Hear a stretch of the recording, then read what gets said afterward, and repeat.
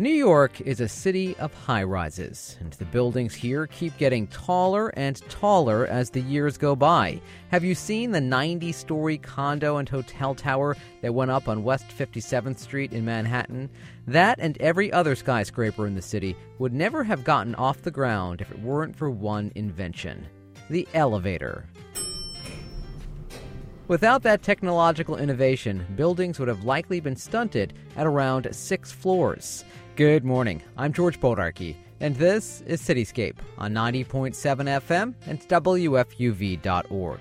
In a moment, we'll delve into the history of the elevator with the founder of the Elevator Historical Society in Long Island City, Queens. It goes back about 2,000 years at least. But first, have you heard the one about the alligator in the elevator? Neither did we until we stumbled upon singer, songwriter, educator, and performer Rick Charette. Only his children's song is no joke. It's a lot of fun and still capturing kids' hearts nearly 30 years after he first penned it. Rick is on the phone with us this morning. Rick, thanks so much for taking the time to talk with me. Oh, thanks, George. Really looking forward to it. So you wrote a song called Alligator in the Elevator. Yes, I did.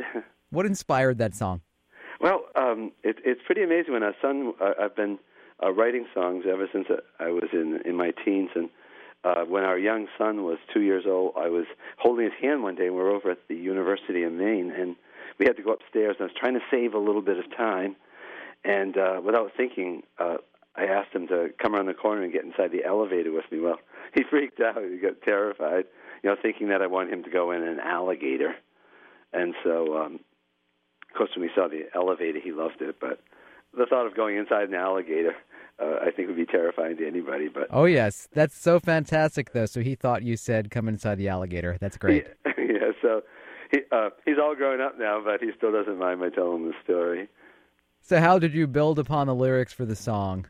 Well, I just was thinking, of the different floors that you go up and about this adventure with this friendly alligator.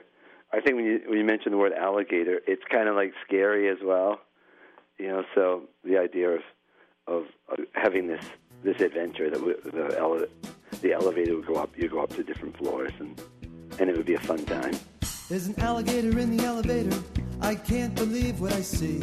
There's an alligator in the elevator, and it's making eyes at me. Alligator, please push number 1. I'm going up to the first floor. Would you care to join me for some fun? The song is also available as a children's book, so it was really neat to see how the artist envisioned. She had this older lady as the person in the elevator with all these kids, so it turned out really well. A children's book by the same name, I would imagine. Yes, the same name. What a great story. Did you ever expect that your song would inspire a kid's book?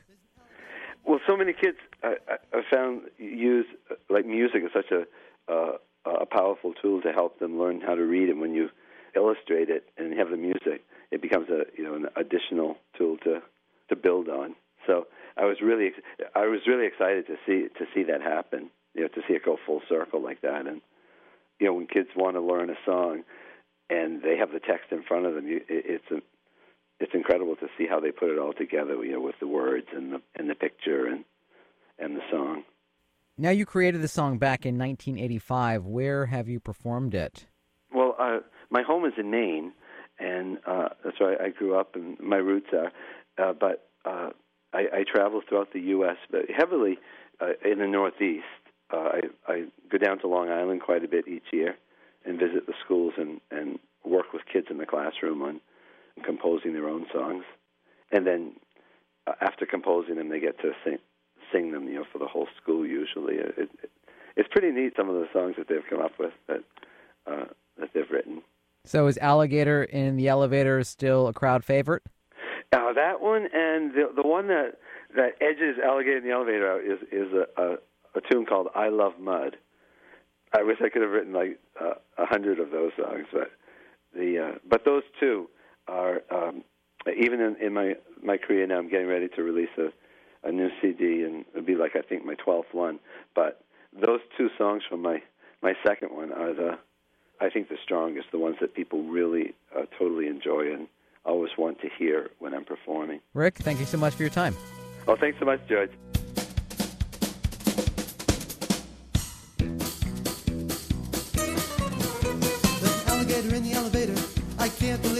see. There's an alligator in the elevator, and it's making eyes at me. Rick Charette is a singer, songwriter, educator, and performer. He's online at rickcharette.com. Charette is spelled Charette. Our next stop this morning leaves us on the floor of elevator history. Patrick Carr is the founder of the Elevator Historical Society. He has a long association with elevators, as I found out during a visit to his museum in Long Island City, Queens. You know, Patrick, I had to climb stairs to get to the elevator museum. That's because the elevator's in the back of the building. There you go. But elevators are your business. For a long time, since I was 11 years old. Since you were 11 years old, how did you get involved in the elevator business at 11 years old? By a mistake, my father's helper on a Saturday didn't show up. He was sick. I was a big kid, and my father said, well, you want to come to work? Well, what kid doesn't want to go work with Dad? So I went to work with him that day on a job on West 51st Street. And at the end of a 7 or 8 hour day, he handed me a $5 bill. I was a dime store millionaire at that point. $5 to a kid in 1955 was a ton of money. And I decided I liked the elevator business that day, I guess. And I've stayed in it all my life. I went to college, got a bachelor's degree in history and almost a master's in constitutional law, but I never left the elevator business. What did Dad do specifically? He was an elevator mechanic. And in those days, to make a few extra dollars, he'd have a side route. He worked for a company during the week, and at night and on the weekends, he'd take care of elevators for a few clients of his own. We had about 30, 40 elevators he took care of. And by the time I was 13, I was working with him constantly, night times and weekends, and loving it. And as I always say, as a butcher's kid learns to cut meat, I learned to fix elevators. So it wound up in my DNA, I guess. The old man always said that I didn't have blood, I had gear oil in my veins. But it's been a great journey, and wiser men than myself have said that if you love what you do, you'll never work a day in your life. What would you say you love most about elevators? I guess that from the technical part, when I worked on them, was the challenge of walking in, an elevator shut down, and you're the diagnostician. You're doing a differential diagnosis of a patient that can't speak to you. So it's almost a medical thing if you think about it. It's like a veterinarian. You have to go in, you have to look, and you have to figure out what the symptoms are and how do you fix it. And I always loved that instant gratification of walking in, elevator shut down, walking out a half hour later with happy people in the lobby because now their elevator's running. The history always grabbed me from the first day. You'll see later on the wall my first item collected first day I went to work with my father, 1955. I started collecting from that point on. Collecting what exactly? Anything to do with elevators. I mean, the collection itself includes extremely rare items, things that are one or two of a kind. And I'll point out some of those as we walk around. But it also includes trade show giveaways from last year. It includes articles dating back into the late 1700s. It includes articles that were published 2 months ago. Because in order to collect, you have to curate anything properly, you never stop collecting. So I check eBay every day for elevator collectibles. I have a network of friends. I have a fellow up in Boston who's donated his collection to me, Steve Comley. The National Association of Elevator Safety Authorities, moving their office, had no room. They donated that. Schindler Elevator Corporation, I'll show you some of the magnificent things they donated. They had purchased Westinghouse, and this was the Westinghouse collection. They elected not to retain it, and fortunately someone at Schindler said, I know what we should do with it. Let's donate it to the Elevator Museum. We're actually not the museum, we're the Elevator Historical Society. Museum is a term that everyone else applies. We use it ourselves, but legally we're not a museum. Who invented the elevator? That depends on how far back in history you want to go. It goes back about 2,000 years at least. In 1967, I was visiting Rome and managed to, in those days you could go all over the Colosseum, and I managed to see the 13 elevator shafts that were in the Colosseum. They would actually bring Christians up on one side, lions on the other. They were obviously animal, or we believe they were human, powered by slaves. The first thing we would actually consider an elevator was an outgrowth of the steam cranes used on the Thames River. They were used, obviously, to take product off of ships. And someone said, well, I can move stuff in a factory the same way. So they developed steam elevators called Teagles. And they were very seldom used by people because they were inherently dangerous. Single, manila rope, not a good way to travel. The first elevators that we see coming in are in the 1830s in London. And they didn't call them elevators, they didn't call them lifts. They called them ascending rooms. Lovely Ascending name. rooms. An ascending room. Lovely name for it. Then we see in New York in about 1840, on Cherry Street, Henry Waterman is manufacturing elevators. Again, they're primarily or exclusively freight elevators because they, again, were inherently unsafe. And buildings weren't that tall also at that point in time, right? The maximum you would have seen was 5 stories. But in 1852, Elijah Graves Otis, who founded Otis Elevator Company, or what became Otis Elevator, he invented a safety device, displayed it at the Crystal Palace Exposition, and he would hoist the elevator up, cut the rope, and the safety would engage, and he'd yell out, all safe. And that was the beginning of the safety elevator, as we call it. A couple of years later, he installed his first passenger elevator at a department store on Lower Broadway. That was removed after 3 or 4 years. People didn't like it. They didn't want to use it. Of course, all those elevators then were steam-driven. There was no hydraulic. There was no electric power. And steam eventually would be replaced by hydraulics by electric.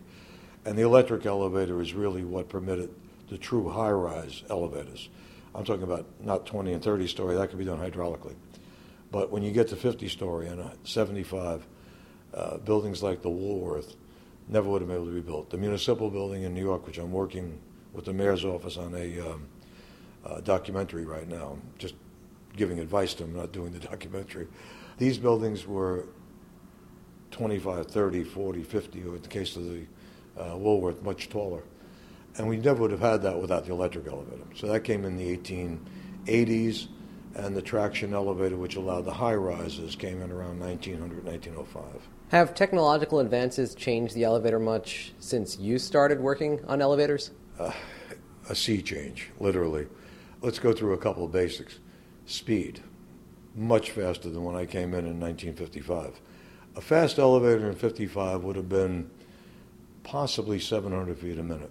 Would have probably been the fastest that was out there. Today, we can do 2,000 feet a minute. Okay, now you're talking about almost 3 times the speed. So in a high-rise building, you're getting there a lot quicker. Technologically, everything has changed. I came into an industry where everything was done with carbon and copper contacts and huge relays and coils and contactors. Today, literally the amount of control you have is all solid state. It's computerized control. It has a readout that tells the mechanic what the fault is. So if he has an open interlock or a limit switch, it comes up on a screen. It says open limit switch. A lot easier than my day when you had to go figure out what it was. Also, we've developed things, an outgrowth of an actual 1933 invention by ABC Elevator, which was called Destination Dispatch. And that you see in the most modern buildings now. You walk in, and if you're a tenant in the building, you swipe your card, and it says go to elevator 7. If you're a visitor, same thing. You come in, you put your temporary pass in, and it knows you're going to the 46th floor because that's what your pass says. And they know that the quickest elevator to get you to 46 is elevator 5. So you go to elevator 5, there's no buttons inside the car. You can't press a button. That elevator is so smart, it already knows where you're going. And elevators now learn, which we didn't have before. What do you mean by that, they learn? Well, what they do is, I live in a high-rise here in Long Island City. And the elevator system there, because it scans its traffic patterns constantly, it knows that every morning at 8:15, I put in a down direction call, between 8:15 and 8:20. But it also knows all the other calls that are coming in. So if it has the possibility of doing it, it'll position a car near me between 8:15 and 8:20. It's a learning curve, but it only was enabled with the transition of the elevator business from what I would call literally the 18th century to the 21st century, 19th century to the 21st. We made a magnum jump. And a lot of the basics that I knew were just taken out from under me completely, because now everything is totally electronic. The mechanic has to be more of a computer expert than he does the old-style mechanics, because the diagnosis is now being done for you in a lot of cases. Is it a much safer job than it was 50 years ago to be an elevator repairman? Oh, I would think so, yes. There's more redundancy built into the systems. And also the major elevator companies and the big, even some of the small local companies, have put in great safety programs to try to prevent the mechanics. Remember, elevators kill about 30 people a year in the United States. The vast majority are elevator workers, not the public. It's an exception when we have something like 285 Madison, where a woman's killed entering an elevator. Right, the elevator shot up and she was crushed, am I right? Yes, and it was human error. The safety circuits were bypassed by somebody in the machine room, according to the city report. And if that's the case, then that was straight human error. What other types of injuries do people suffer in an elevator? Well, the majority of injuries we see are abrupt stops, which will cause compression injuries in the spine. They can also cause meniscus injuries. We see trip outs where the elevator is not level, and those can be anything from a bruised toe to a fractured skull, depending on where you land. Then we see door strikes where the doors hit people. By design, they shouldn't, but any device invented by man can fail under a certain set of circumstances. I've done 103 trials as an expert witness. Yeah, I was going to say, you're an expert witness in trials for elevator accidents. Elevator, escalator, moving walk, anything within my purview. And most of the injuries we see, fortunately, are minor. When they're major, they become subject of something I do for a living to support the museum. Getting back into the history of the elevator, what was the elevator disease of 1903? It's there on the wall, and it was two doctors from St. Louis who thought that the shaking and jerking of elevators was actually resulting in physical symptoms. I have it in the museum because I just think it's humorous. They were not right. We have some funny stuff in the museum. Most of it's serious stuff. We have one of two known to exist Otis handouts from 1868. And the handout, if you could see it, you'll see it's only steam-driven or hand-powered elevators. There was no other source of power. And we also have what we believe to be the only Otis Brothers plate dated 1861, which is the year their father died from smallpox. Elijah Grace Otis died very young. He was 43. What can you tell us about the history of the elevator operator? We really don't see them anymore in New York City, with the exception of a freight elevator. Well, no, there's still at least 1,000 manually operated elevators in the city. Are there really? Oh, yeah. If you go up along Madison, Fifth Avenue, particularly Park Avenue, in the older, what they call the Candela buildings, the beautiful, very expensive buildings. See, I'm not hanging out with the right crowds. That's the problem. That's your problem. You got an upscale, boy. If you go there, you'll see elevator operators and manually operated cars. Sometimes, I know one of my friends lives at one of the nicer buildings on Fifth. They modernized the elevators, but they still have an operator on them. So he presses the button for you. You come in, he goes, "Hello, Mr. Jones." He presses 5 because he knows that's where you live. That's done more for security than it is for operational. You don't need an elevator operator on a car, obviously. But they've kept them, and you'll find an awful lot of the Park Avenue, Fifth Avenue buildings, they never actually changed the back elevator. They left it manual because they wanted to be able to control the flow of garbage and cleaning people and whatever. Most delivery people were not permitted to use the front elevators in these buildings. You have to go through the side entrance. So you have to have someone there to let them in. You have to have someone to bring them up to the building.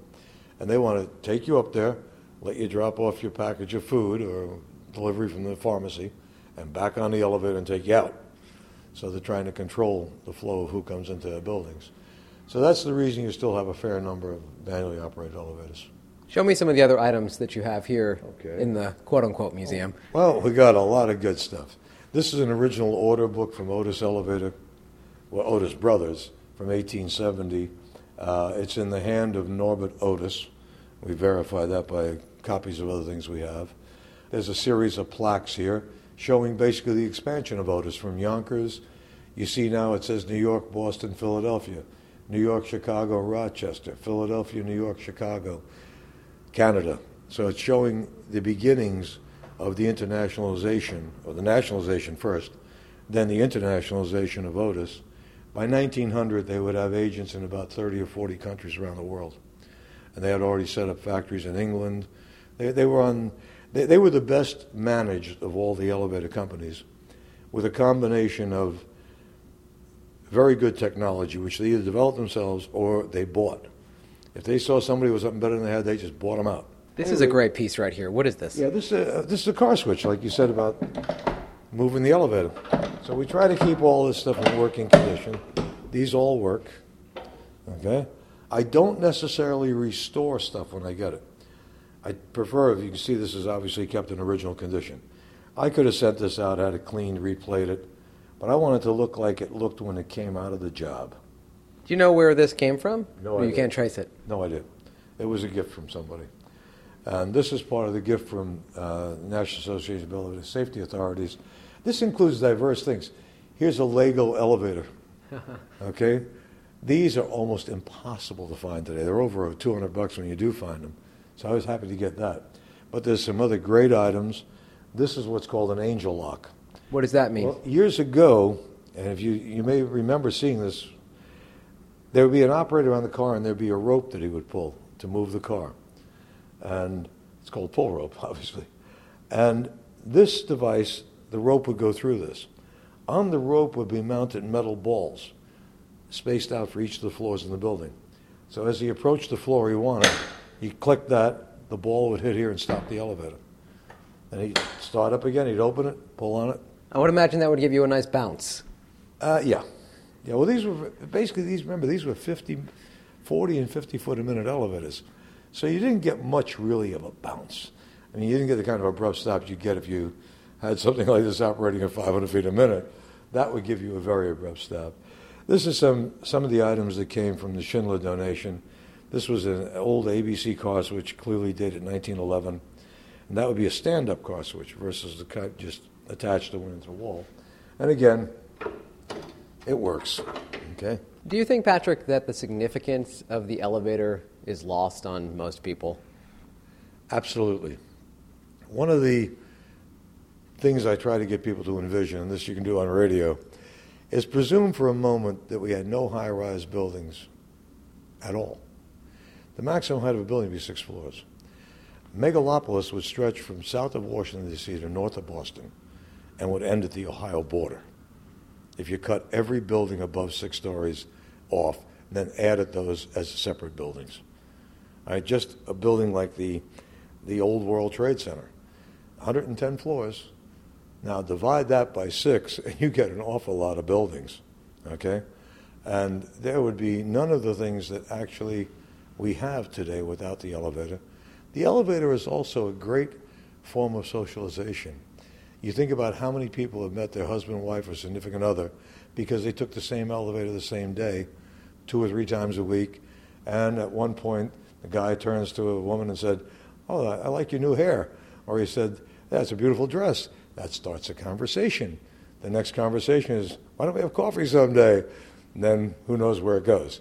But there's so much social interaction in an elevator because you see the same people repeatedly in your apartment house, in your office building, because you usually arrive and leave at the same time. That being said, though, it could also be very awkward in an elevator. Well, there's no question that an elevator is an invasion of your personal space, especially a crowded one. But yeah, it is an invasion of personal space, and there are people who are particularly elevator phobic. Patrick, thank you so much. Thank you, George. I appreciate it. Patrick Carr is the founder of the Elevator Historical Society in Long Island City, Queens. More information at elevatorhistory.org. You're listening to Cityscape on 90.7 FM and WFUV.org. Here's a little elevator music to set the tone for our final elevator-related segment of the day. Stanley Trachtenberg is the author of a children's book called The Elevator Man. He joins us on the phone this morning to talk about it. Stanley, thanks for being here. I'm glad to do it. So you wrote a children's book about an elevator operator, huh? In part. It's really not about the operator. So what's it about? A young boy who, it's a picture book. Picture books are really just graphic novels for children. They're not really stories. Often they turn out to be no more than captions, for example. which is to say each sentence is an illustration of the same situation. And this deals largely with a young boy who is fascinated by the uniform and by the mechanics of the self-service of the regular elevator, which is to say one which has a controller and a lever which operates the machine. It's a story that doesn't conform to the traditional narrative structure. Is this elevator in his building where he lives, the little boy's building? Yes, it is. Was that you as a child, Stanley? Well, I did live in a building with actually two elevators. I grew up in the Bronx. I was in the West Bronx section, which is to say the concourse. Mm-hmm. There were two buildings that really stood out as the old traditional buildings, as opposed to the art modern buildings that came up later in the 40s and early 50s. These two buildings were called the Lewis Morris. I don't know if you've ever heard of that. Mm-mm. But if you Google it, you'll see that the Lewis Morris was to buildings what Brooks Brothers was to clothers. And it had a very large population of doctors. The other building was the Louis Minoff, and that's the building that I lived in. And that had two elevators, one on each wing. I don't really remember what kind of elevators, but I think they were elevators that had operators. Were you enamored with those elevators as a child? I didn't really think about them very much. My father was a physician, and so we lived on the ground floor, which meant I took the elevators only to visit friends in the building. So then what inspired you many years later to write a children's book titled The Elevator Man? I'm not sure. I did subsequently know someone who lived in a building on Park Avenue and visited frequently. And I think, if anything, that was the immediate impulse of the story. That was a classy building and did have operators. Now, the elevator man in your book eventually loses his job, right? Because the elevator is replaced with an automated elevator. No more need for an operator. In a sense, that's correct. But the young boy then, since it becomes a self-service elevator, the young boy becomes the operator by pressing the buttons rather than by using the controls. Of course, a lot of the romance of the story goes out of that.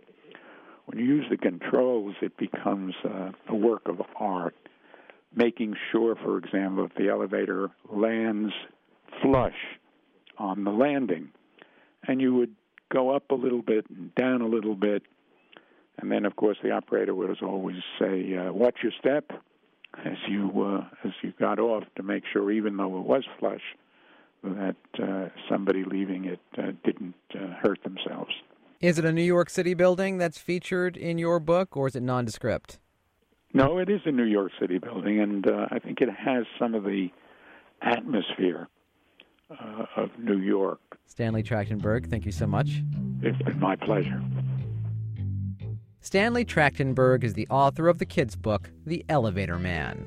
Well, we've reached the ground floor of this elevator-themed cityscape. That's all the time we have. For past episodes of the show, you can check out our archives at wfuv.org/cityscape. You can also download previous episodes or subscribe to new ones on iTunes. And don't forget to like us on Facebook and follow us on Twitter. We're listed on both as WFUV's Cityscape. I'm George Boldarkey.